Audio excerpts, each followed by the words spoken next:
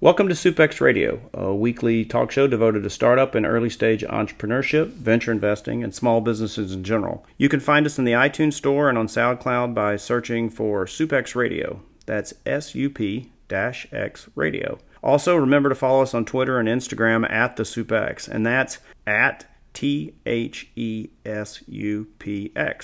I'm your host, Bob Fitz, and our guest today is my friend Kevin Hutchinson, the founder and CEO of MyTaskit. Kevin, welcome so much to SUPEX Radio.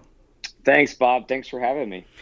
Kevin, you've had a really cool background, and you're a serial entrepreneur, and not just this is your second gig, but you've done a lot. And I think you have so much to offer the entrepreneurs in the audience.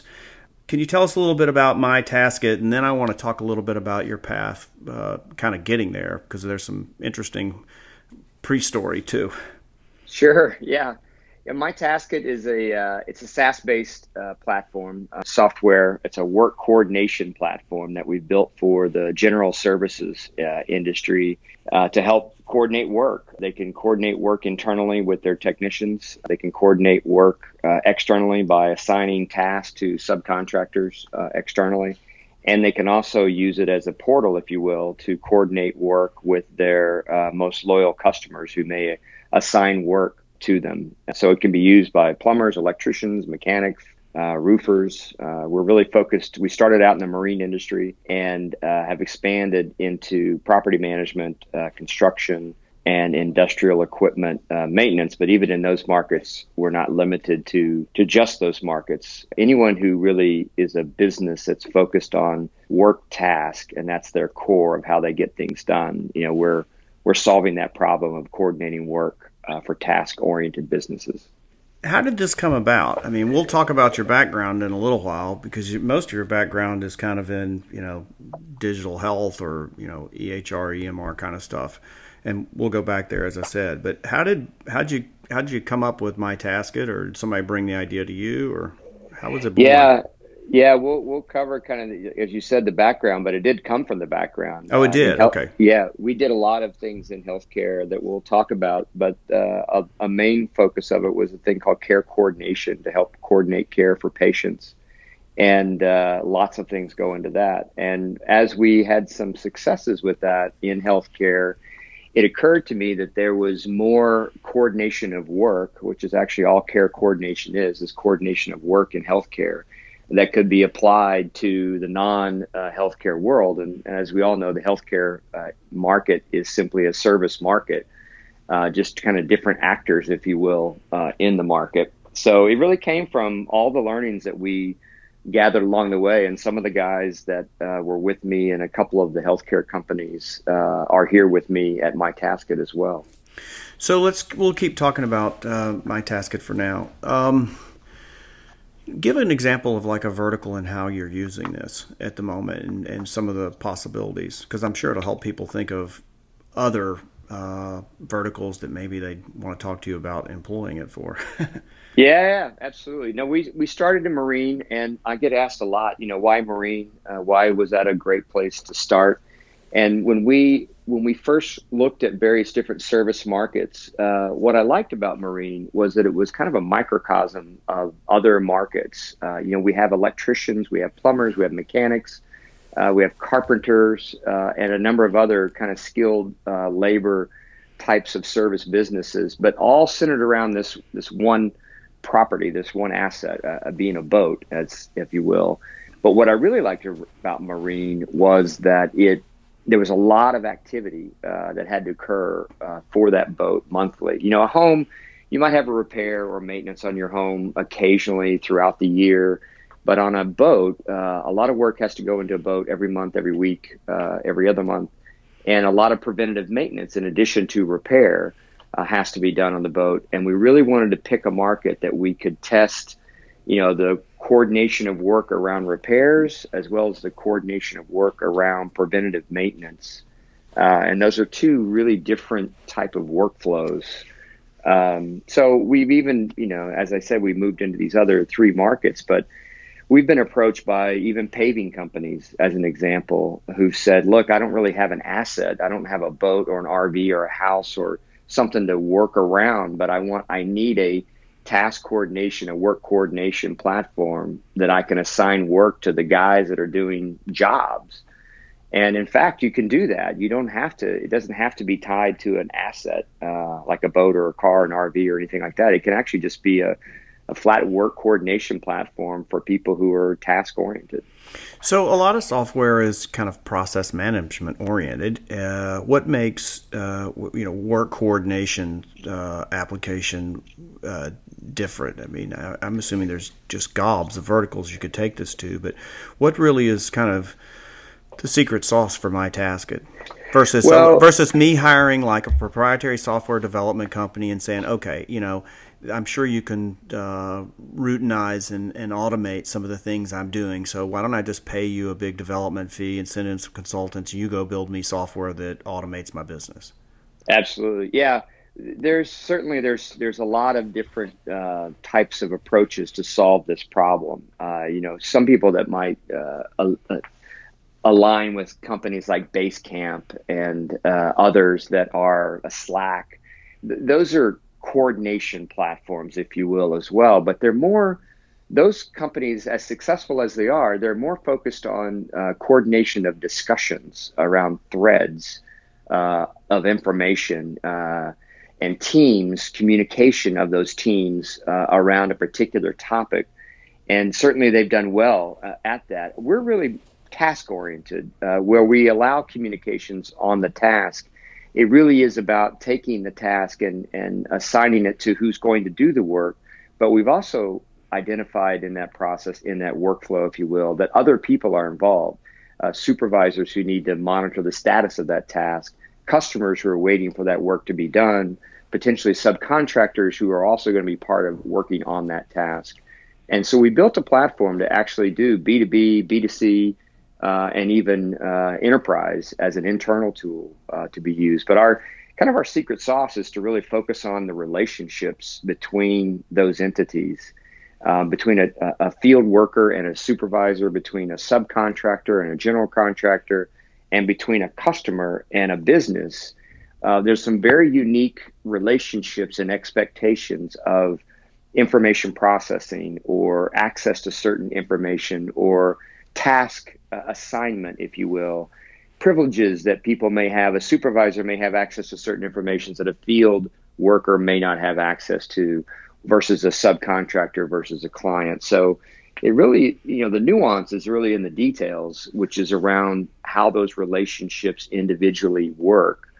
And we've really identified 2 or 3 ways in which people like to work with their field workers and 2 or 3 ways they like to work with subcontractors. And we've built the capabilities in the platform to let them customize, if you will, without having to build custom software, as you mentioned, the general ways in which people that are task-oriented like to work.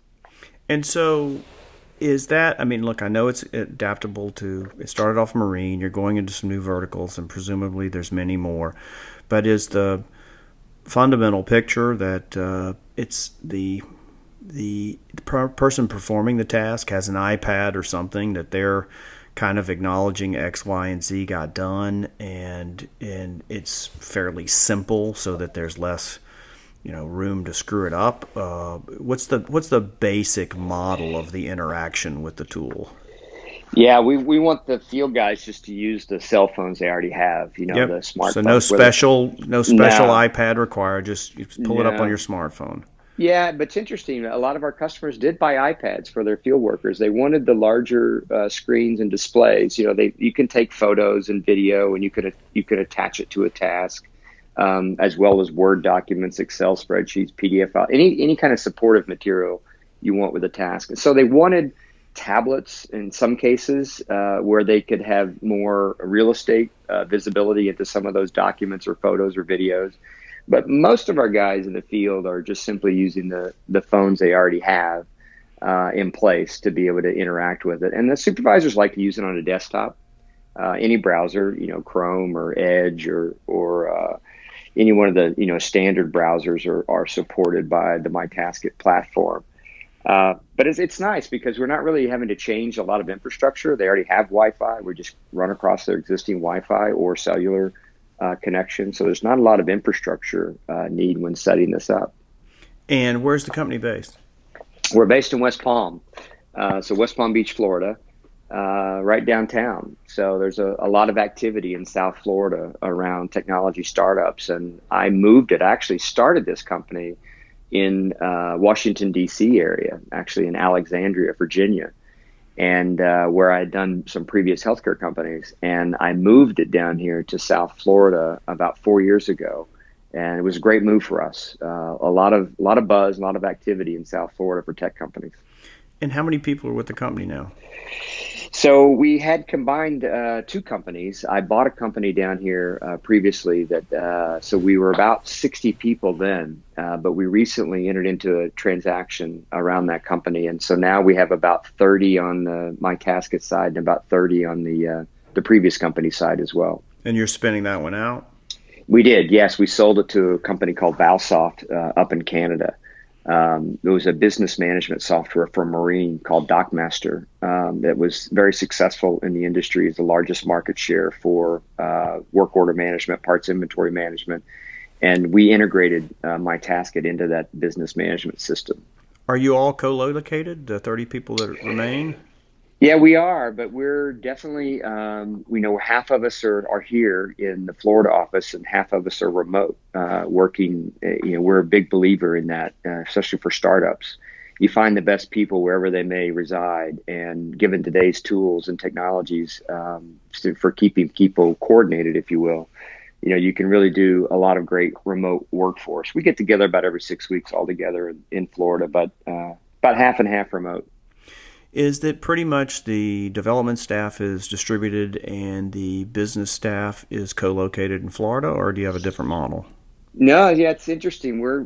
It's not limited to any one particular department. We have my CFO's in New York, as an example. My marketing is down here in Florida, but my operations guy's in Florida, but he's not here in West Palm. He's in North Florida, so he's down here 2 or 3 days a week. But yeah, the development team, half of it is here and half of it is distributed.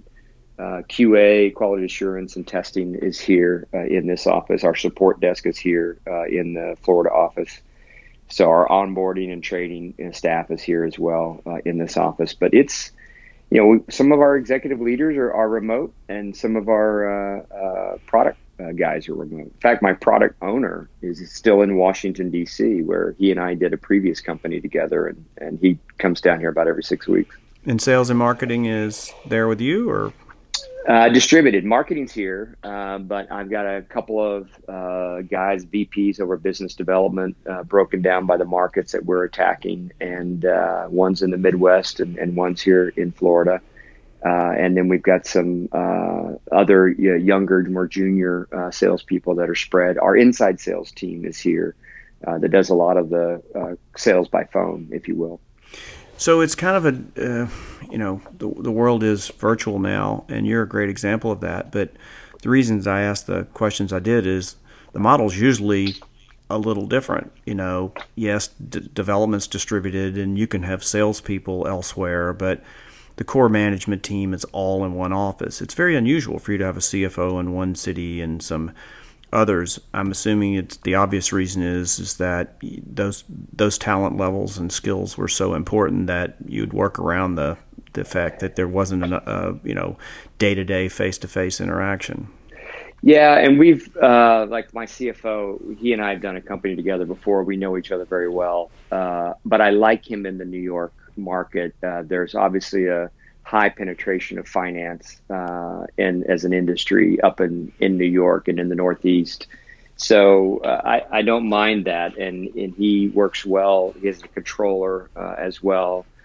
So he stays connected enough with the office and with our, projects and planning that goes on, because he's also head of strategic planning. And, the COO, the fact is, even if he was here, his team is half here and half remote.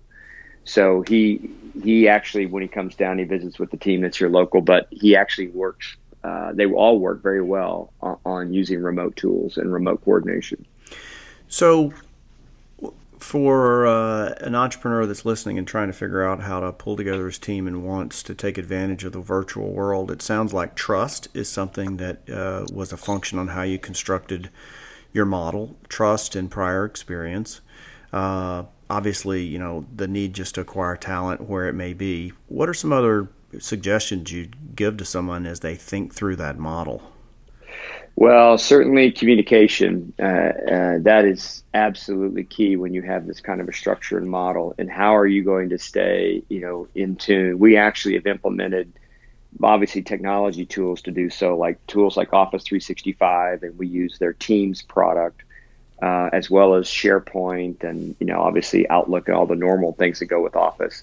But those platforms have done a great job of really enabling the ability to improve communication. Even if these guys were here, I'm on the road a lot, visiting with customers and potential distributors and alliances and partnerships. And so even if they were here, I'm not here a lot. I'm on the road a lot. So it's important that we have these kinds of tools, but it's also putting in the processes, what are going to be your standing meetings and how do you keep people out of meetings, or you optimize, the amount of meetings you have to stay enough engaged with each other, but also leaving plenty of time during the day to get your real job done. Certainly having people in meetings all day is not your goal. And we're really finding these tools are a great way to do it. We'll come back to MyTasket again.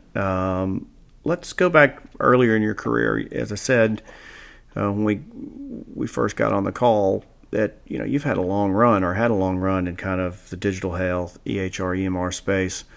Can you talk a little bit about those steps along the way? And then you've already said that MyTasket was an outgrowth of that care management, but you've had some interesting runs. Yeah, I'm probably unique in some regards because I started my career in the corporate world. So I was at IBM for 10 years, and then I did some business development work in San Francisco with Larry Ellison and Ray Lane in the Oracle world. And then I got the fever for startups.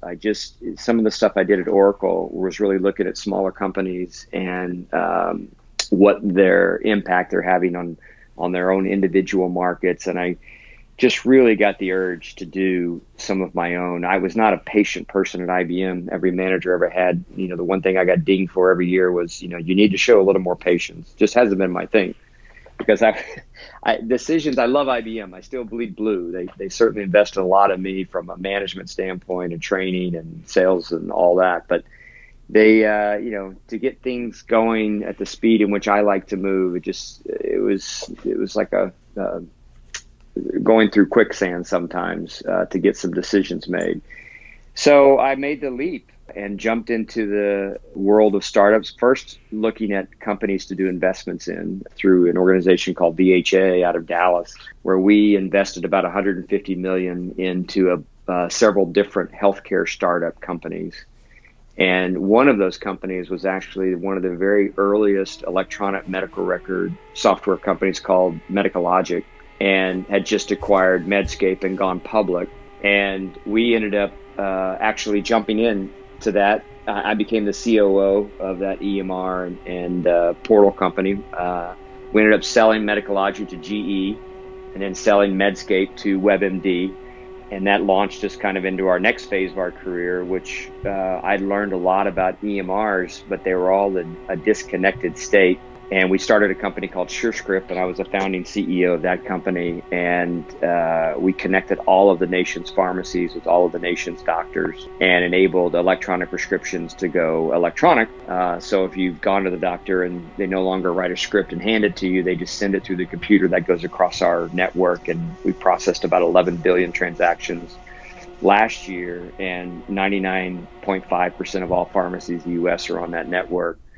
And along that way, I was asked by President Bush and then by President Obama to do some advisory work for the government on the build out of the National Health Information Network. And it was really there that I got deep into the care coordination and looking at the ways in which we could improve how we coordinate care for patients, whether that be pharmacies' involvement, labs, hospitals, insurance companies, physicians. And if you think about the patient as being the asset, you have all these other entities that have to work around that asset being the patient, needs for information and transaction of business. And as what evolved into MyTasket, we recognized the opportunity to look at other type of assets like houses and RVs and boats and industrial equipment and other things like that. And how do people coordinate work around the repair and maintenance of those things, the way we do repair and maintenance of our own bodies with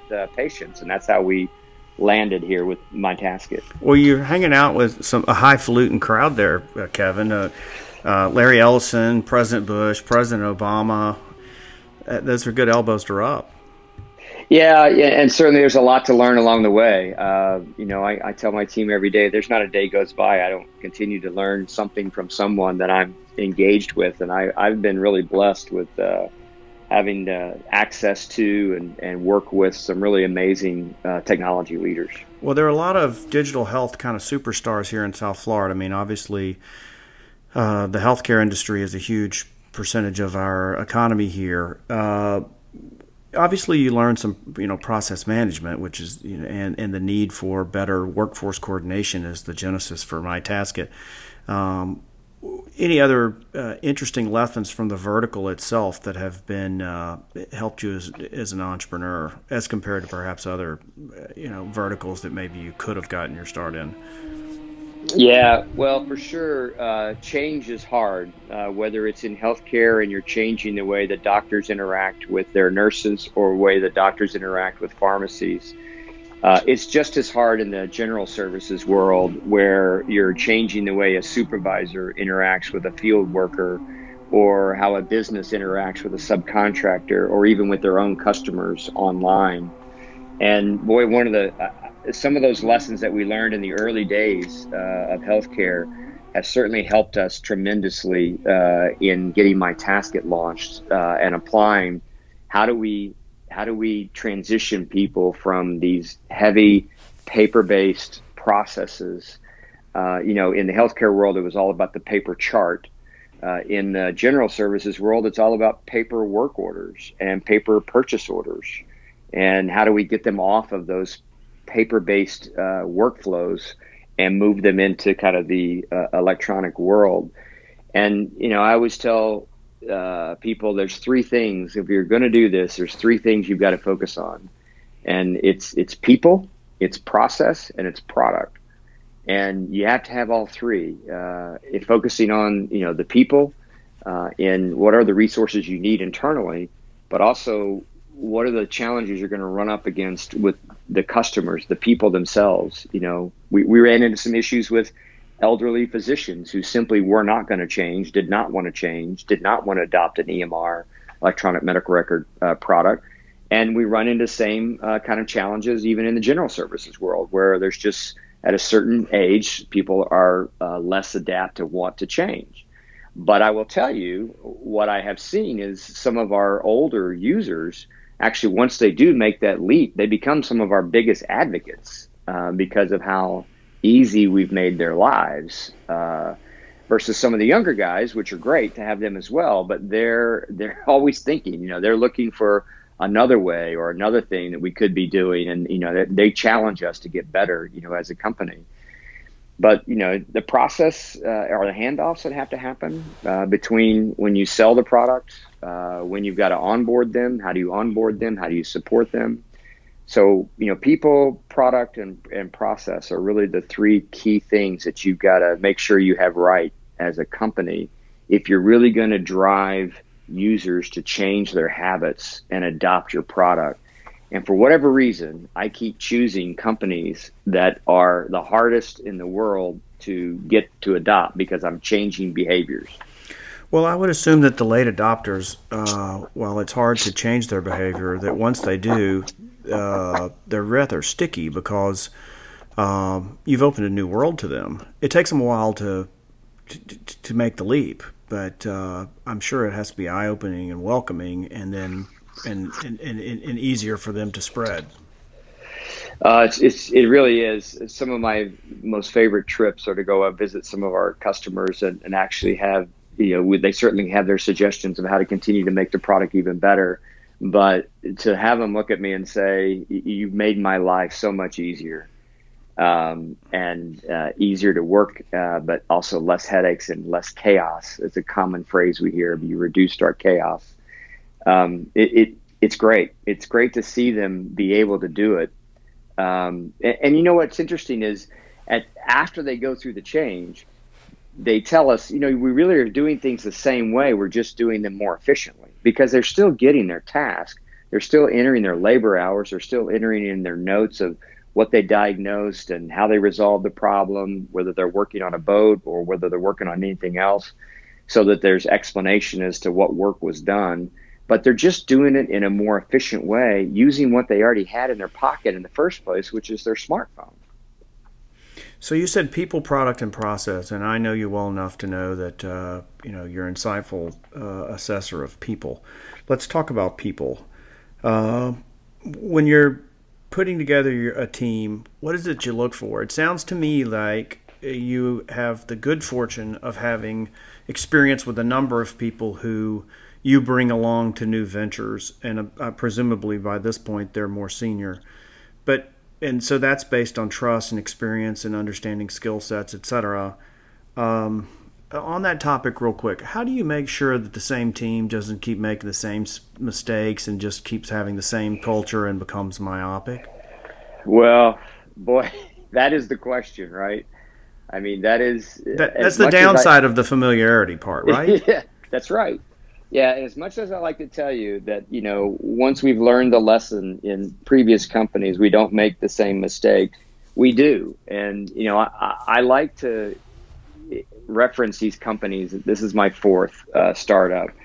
And I like to reference them as children, as many people do, entrepreneurs do. And what's really interesting about children, and what's really interesting about each individual company we've done, they have their each individual personalities, and they go through different growth pains at different stages.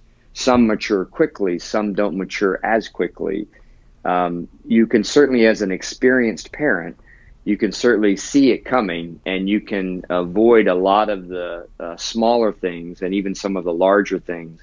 But just like raising any child, you're going to go through the same steps over and over again. No matter how many children you may have, you're going to go through some of the same challenges as you did with the previous child. But that said, it certainly helps a lot.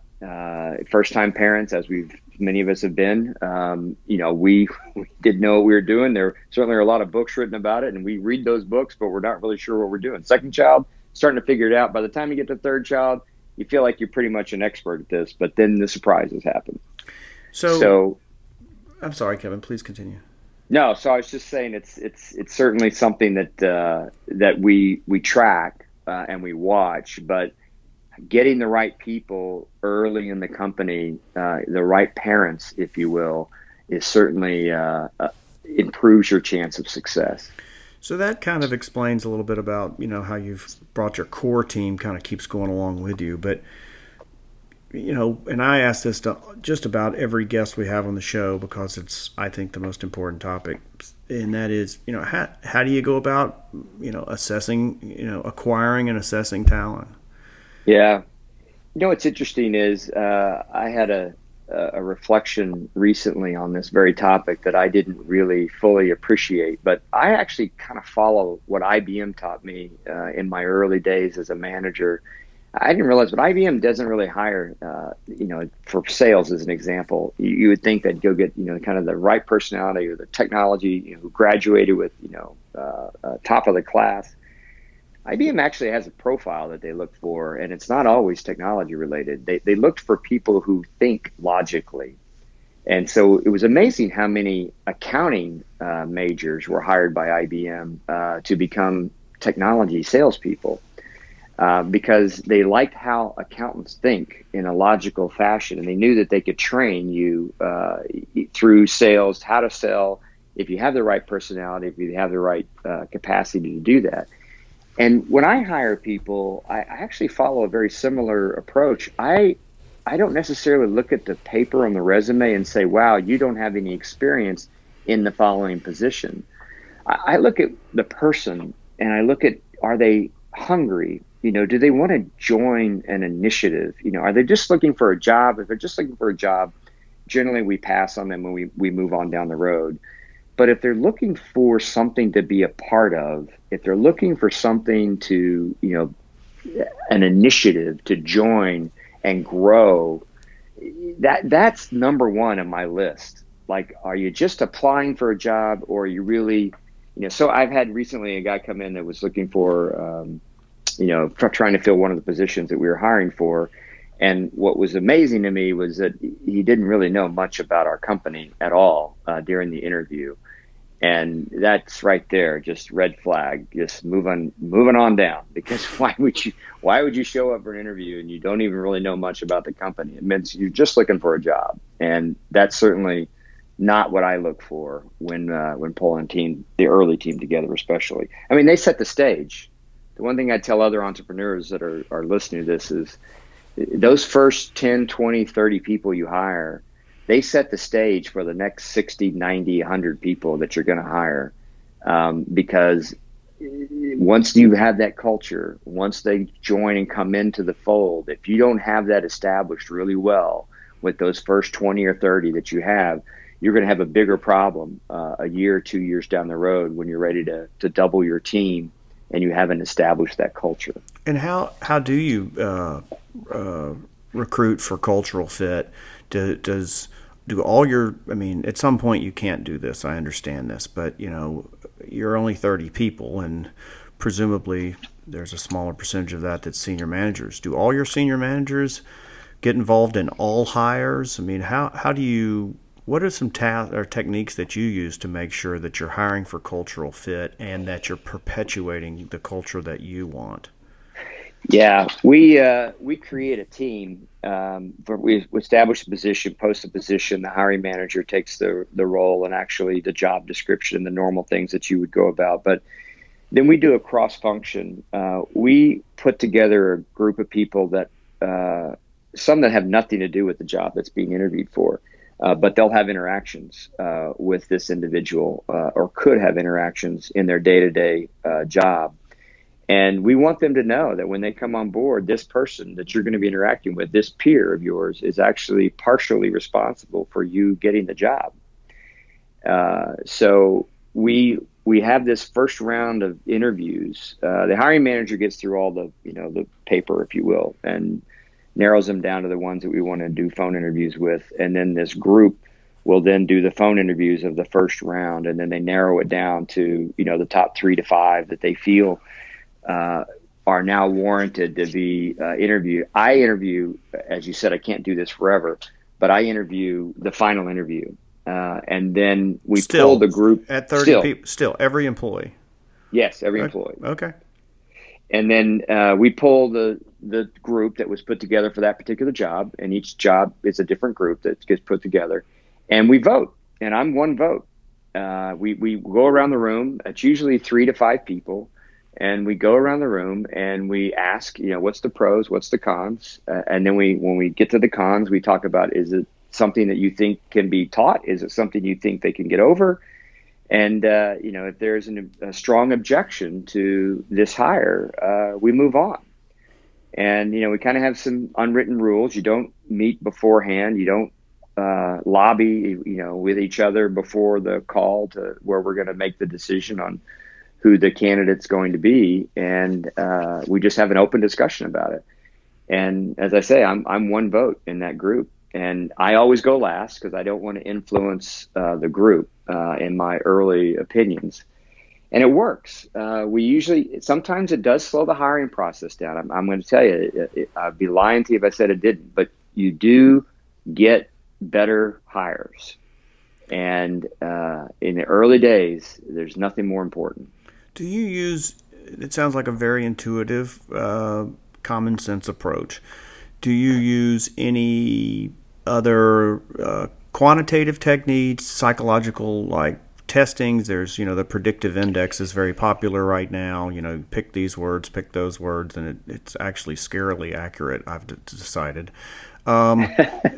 which is hard to believe given how simple it is. It's really, I say, most people would like to argue with it. I say, no, it's sadly well over 90% accurate. But wow. Or do you use any of those tools, or for a programmer, do you say, look, we'd like you to work on a problem with our team for 2 or 3 days? I mean, do you use anything else out of the box, or is it very conversational and yours sounds like a very intuitive feel approach? Yeah, on the business side, I'd say it's more intuitive. It's more gut feel, relationship type of feeling about the person. On the product side, actually, we do testing, and in fact, there's some great tools out there. I don't remember the names that they use now, but I know the technology leader guys, they use where they go in and they're given a problem to solve by programming. And it measures not only how long did it take them to solve the problem through development, but also how well was the problem resolved. Is it efficient? Is it not efficient? There's some great tools for that. And then it spits out a score. If you're in the 80s or the 70s or the 90s, it sells a very different issue. And we try to pick problems that are relevant to our type of product. For them to solve. That has proven to be very, very effective for us on the development side, on the product side of testing.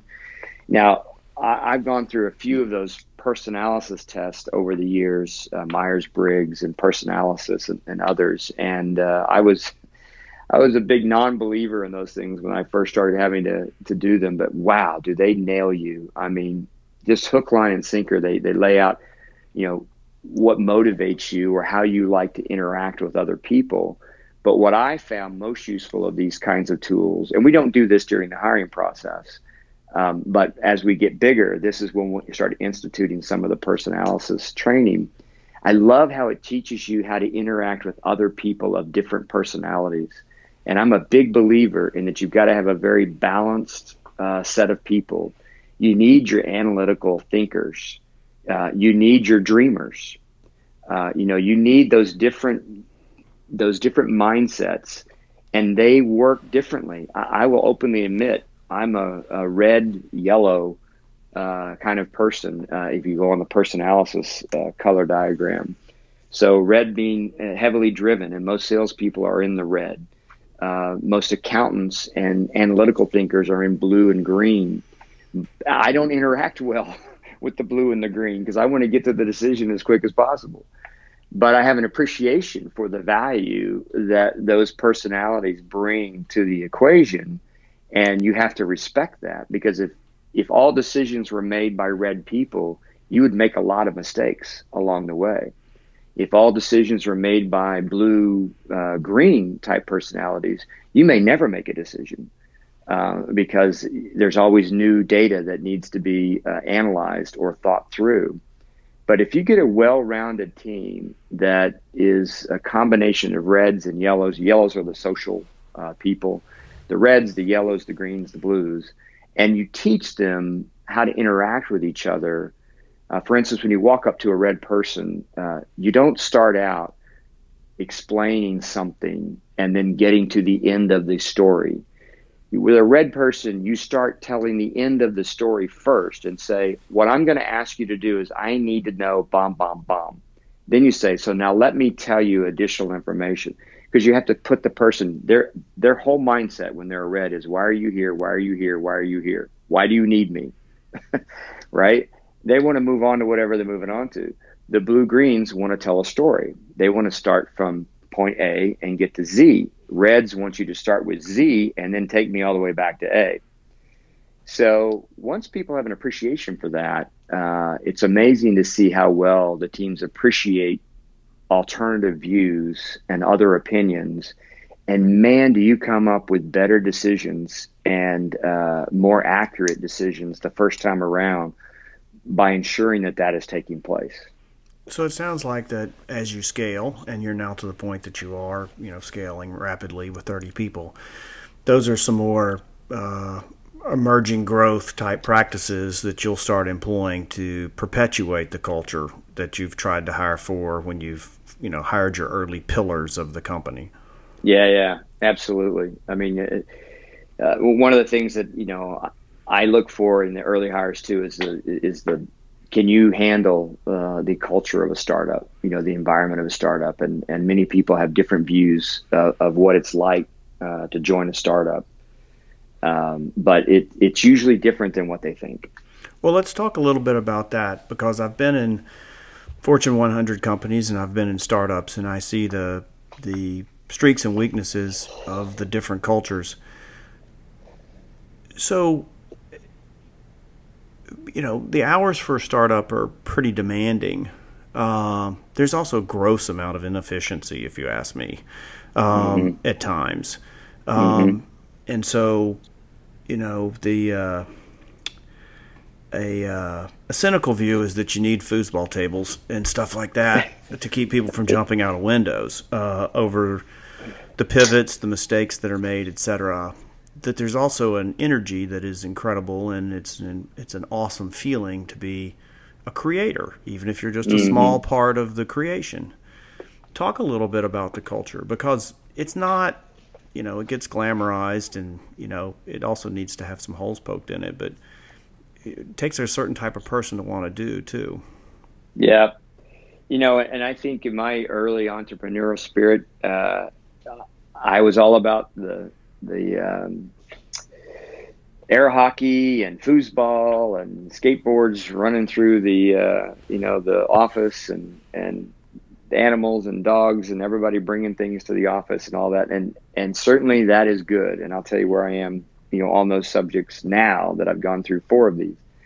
But you're right, it's a balance. You have to be careful. It is work, and what really I don't think gets discussed enough with people that want to join a startup, but they've never really been in one before, or they've been in one, it was a really bad one, where there can be a lot of stress and there's not a lot of positive motivation in that. You certainly have to make it fun. You certainly have to make it, it's almost like you want to gamify the building of a company. And I don't mean gamified in the sense of everybody sitting around just, enjoying life and having a good time. Yeah. Right. Free food for everybody. Right.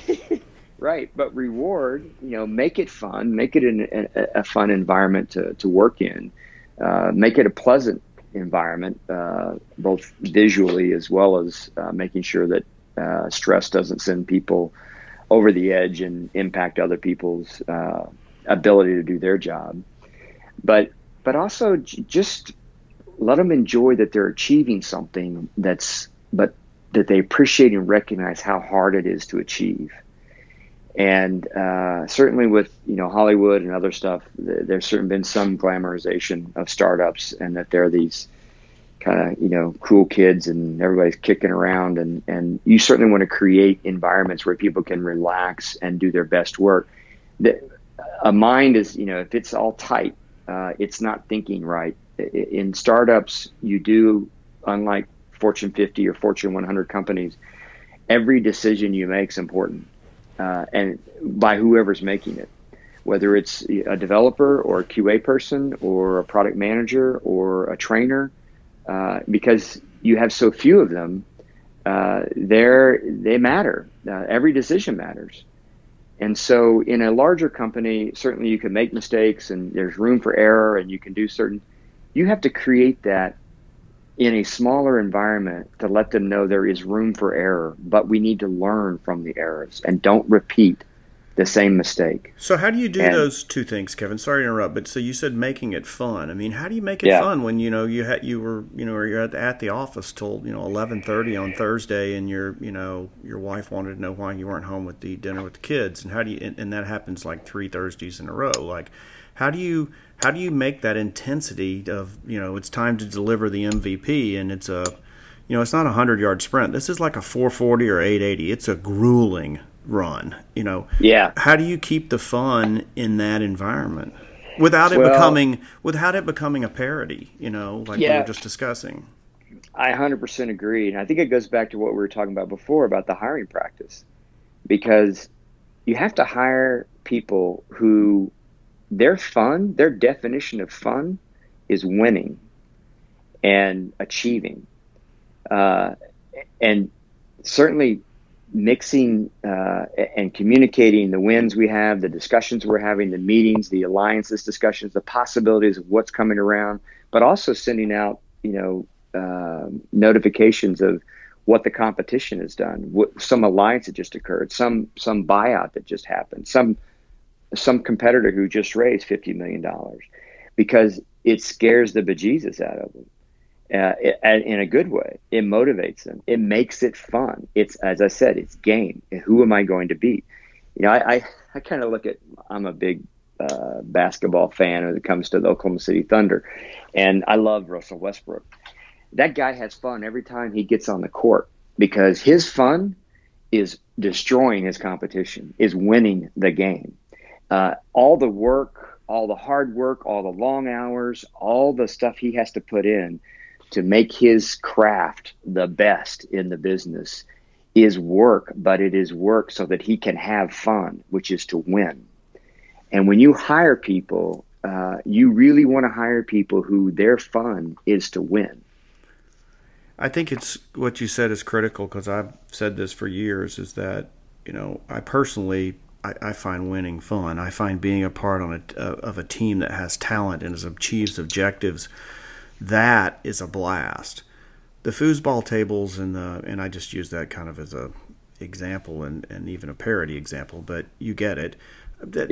I could care less. I mean, I personally could care less about that stuff. If it makes somebody else happy and keeps them at the office, what I like is the fact that, it's seeing those milestones. That is immensely rewarding. And so finding people with a competitive streak is, it's got to be critical for what it sounds like you want in your culture.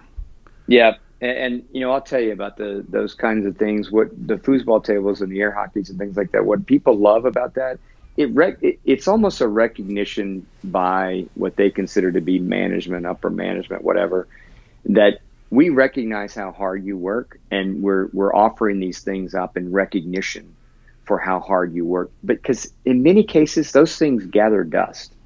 Sometimes they're used, I think they're used more in Hollywood depictions than they are in real life. But they're not, they're there, and they know they're there, and it's a physical sign that, the company cares about your mental health. The company cares about how you work. It's not a sweatshop. But the reality is, in many cases, they're not using them. They're heads down. But having them there and knowing they're there, it actually does the same effect. You can use it if you want to. I worked at a startup on a consulting engagement a couple of years ago that had a pool table, and I thought, okay, whatever. And I probably didn't see somebody use it 3 times. Yep. So yeah. To your point. Yep. Yeah. I had a business, a Medicology Medscape business. We had 1,200 employees across 3 locations, mainly in New York and Portland. And we did have a whole game outfit up in the Portland office. And it was amazing because our highest of highest performers, I rarely saw in that game room. The people that were maybe on the fence, I actually would see in there more than they needed to be in there. It was very interesting. So you've talked about some things that you do to recruit talent, and you've talked about some traits that to you are important, and then you've talked a little bit about, how you try to perpetuate culture.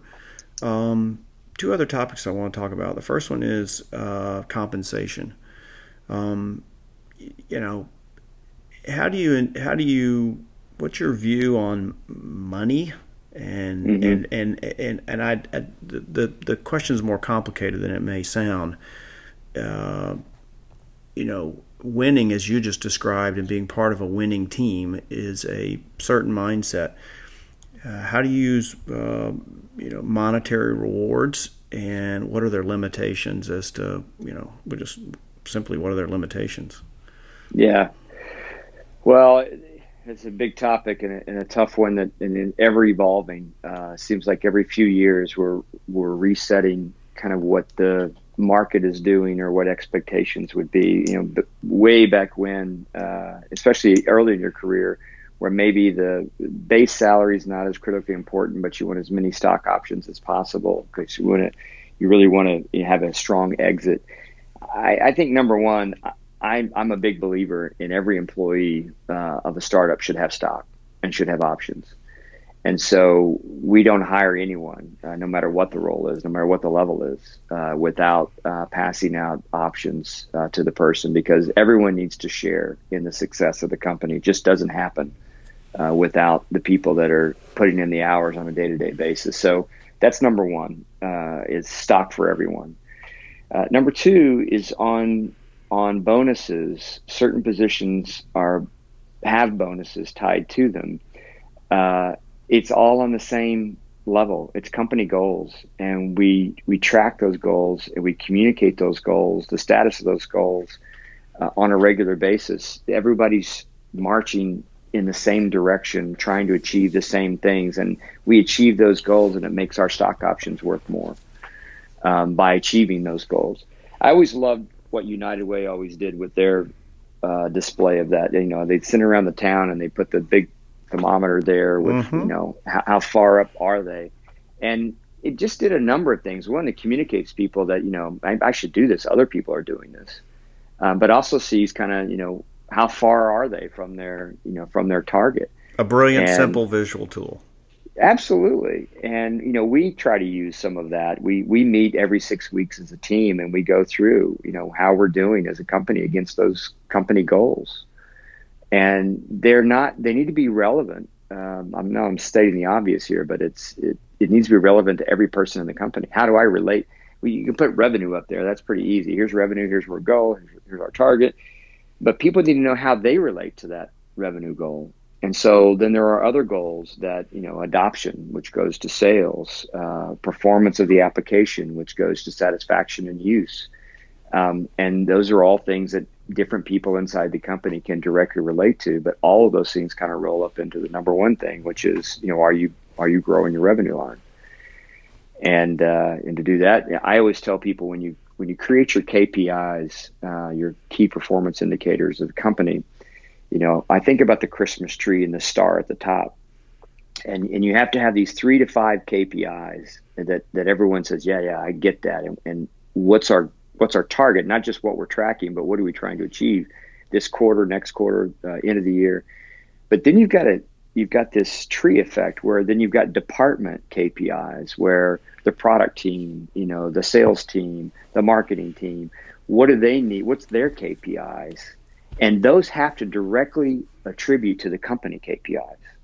And that way everybody knows what they have to do, and they know what other people have to do to make us successful. And it doesn't happen. And as I tell people all the time, it is truly an engine. It's an engine. It's a clock.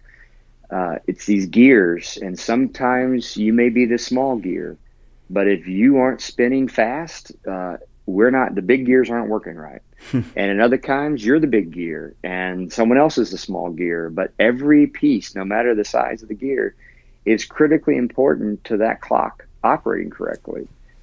And don't think just because, you know, sales has this big thing that they've got to go achieve, without product support, without effective onboarding, without effective marketing and communication, none of those things happen. Let's talk about communication. So in a startup, it's very dynamic, and you know, bad happens, you know, as often as good, if not more.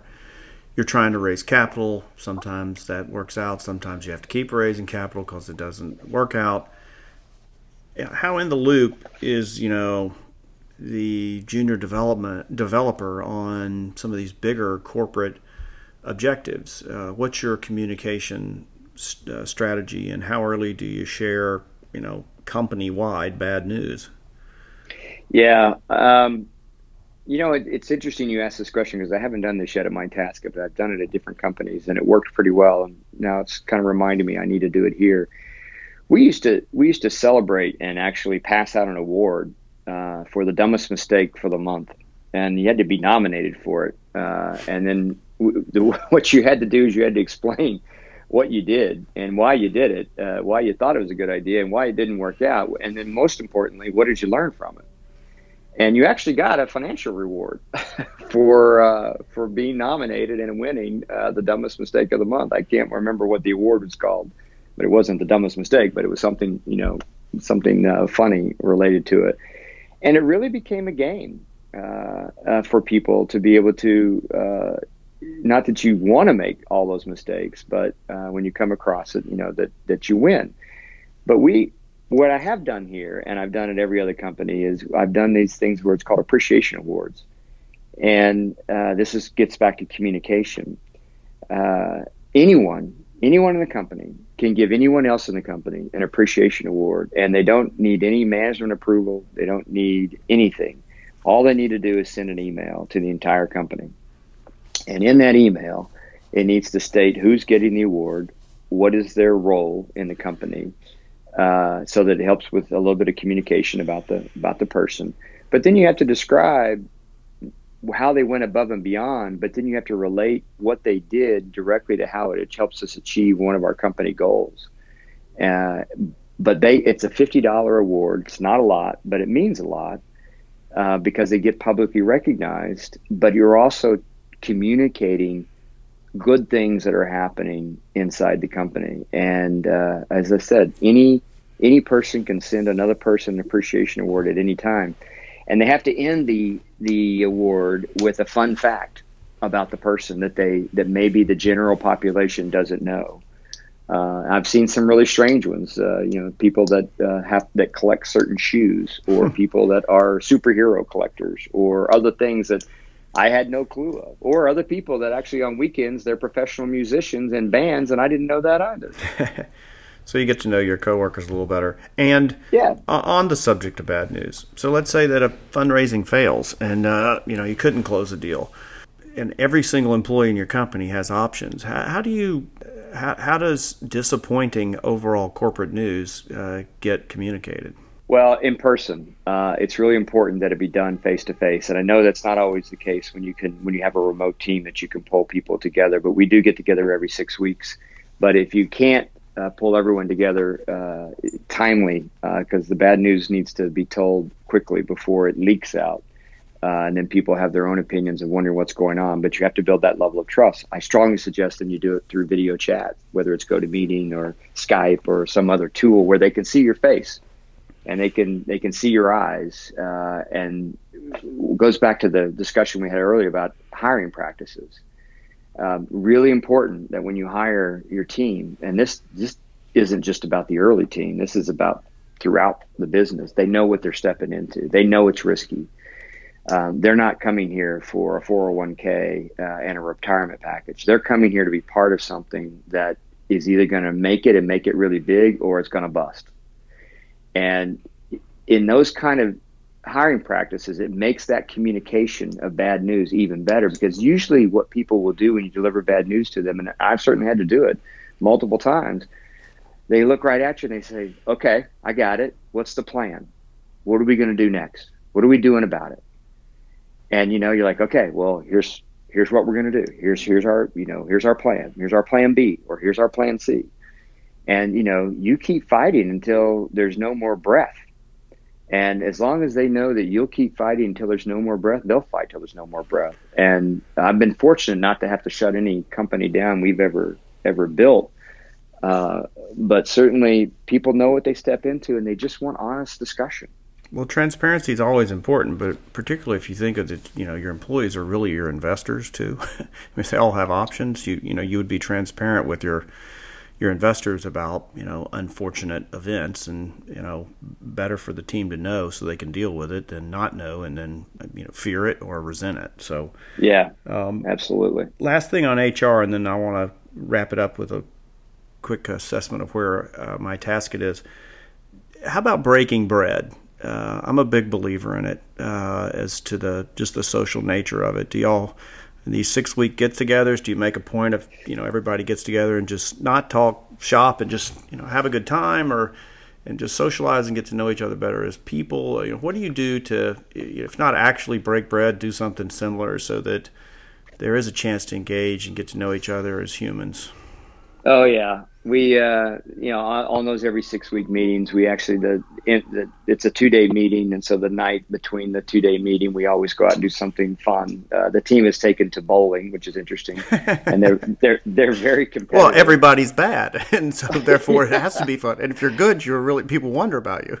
Right, exactly. And we just happen to have a bowling lane a few blocks from the office. That's one of those, they have food and beer and all kinds of wonderful things there. That then they have private lanes, and so we do that some. The team, even this afternoon, the team is going out together to go watch the new Star Wars movie. Oh, fun. The Last Jedi. And, they get together on their own, but we also get them together.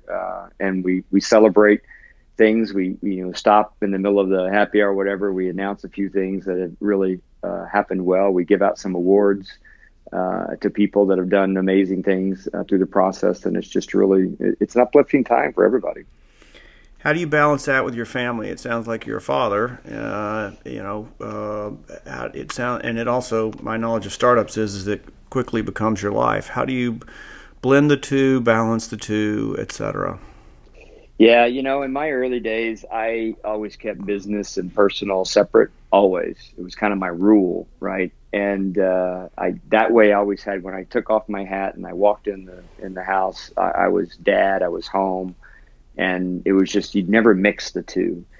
And I learned really quickly in startups that is a disaster, that they need to know you on a personal level, on a business level. And what I've done is now kind of integrated, and as others have now, the personal side as well as the business side. And so a lot of my meetings, no matter what level of company we have at my house, around my patio.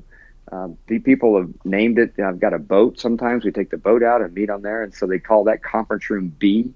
If they're around my pool, they call it conference room P.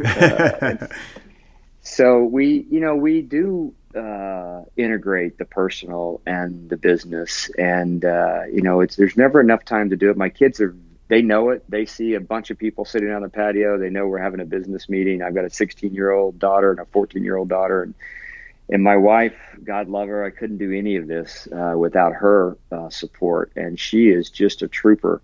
We save on hotel costs, and people stay at my house when they come into town. Boy, she is a trooper. She is. She Meetings at your house and employees sleeping in your house. Oh, that's hilarious. So I want to close it up on 3 questions about My Tasket, and that is, I'm curious to get your sense of traction. Curious, kind of what's next. Are you raising capital, and are you hiring? So on the traction front, kind of where is My Tasket right now? Yeah, we've grown in the marine industry. We've grown to over 1,000 service pros now using the product, and that's a great testament. We launched the product in the middle of 2015, and of course it takes time to start getting up some of that traction. And marine is a very small market comparatively. So we're very pleased with that level of traction in the marine industry. We've also have, on the consumer side, there's over 80,000 boat owners have profiles inside of our application to help manage their vessel, their boat, as people can manage houses and other things as well. But that was really key. And some of that is actually the service providers themselves pre-registering their own customers in our system, preparing for the day in which they will be interacting and doing business with their most loyal customers through the platform. So those are the 2 major measurements that we look at are, how many service pros do we have over 1,000, and how many consumers do we have? And we have over 80,000 right now. And then are you raising money, or have you got enough raised for a while?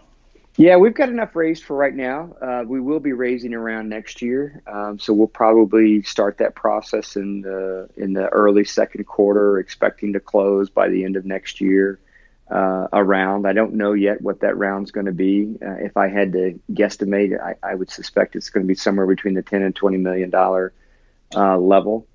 But the real key thing of that is kind of the third part of that question, which is kind of what's next. To really make that round most productive for us, we've got to expand beyond marine. And so we've launched pilots in property management, in construction. We actually, one of the executives of Home Depot has now come on board as an official advisor to us because he's excited about what the possibilities are for the product in the construction industry and in industrial equipment maintenance. And we're seeing more and more need to integrate into the Internet of Things for products that are monitoring the status of equipment, whether it's equipment on boats or in houses or in manufacturing plants, even farming equipment that's being monitored remotely. And when an alert or something happens, it generates a task that needs to be dealt with. And those are new features that we know we need to put in for these new markets. And I think I know the answer to this question because you're growing, but I'll ask anyway. Are you hiring, and where?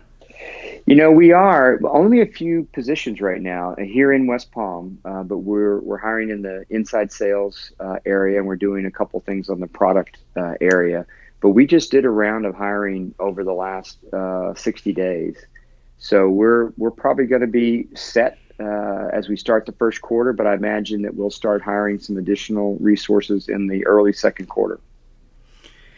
Kevin, I knew you'd be a great guest, and you are. And as a testament to that, I'll embarrass you a little bit. It's my understanding that you were named by from CEO Today magazine one of their game changers this year, and that announcement just came out this past week. Is that true?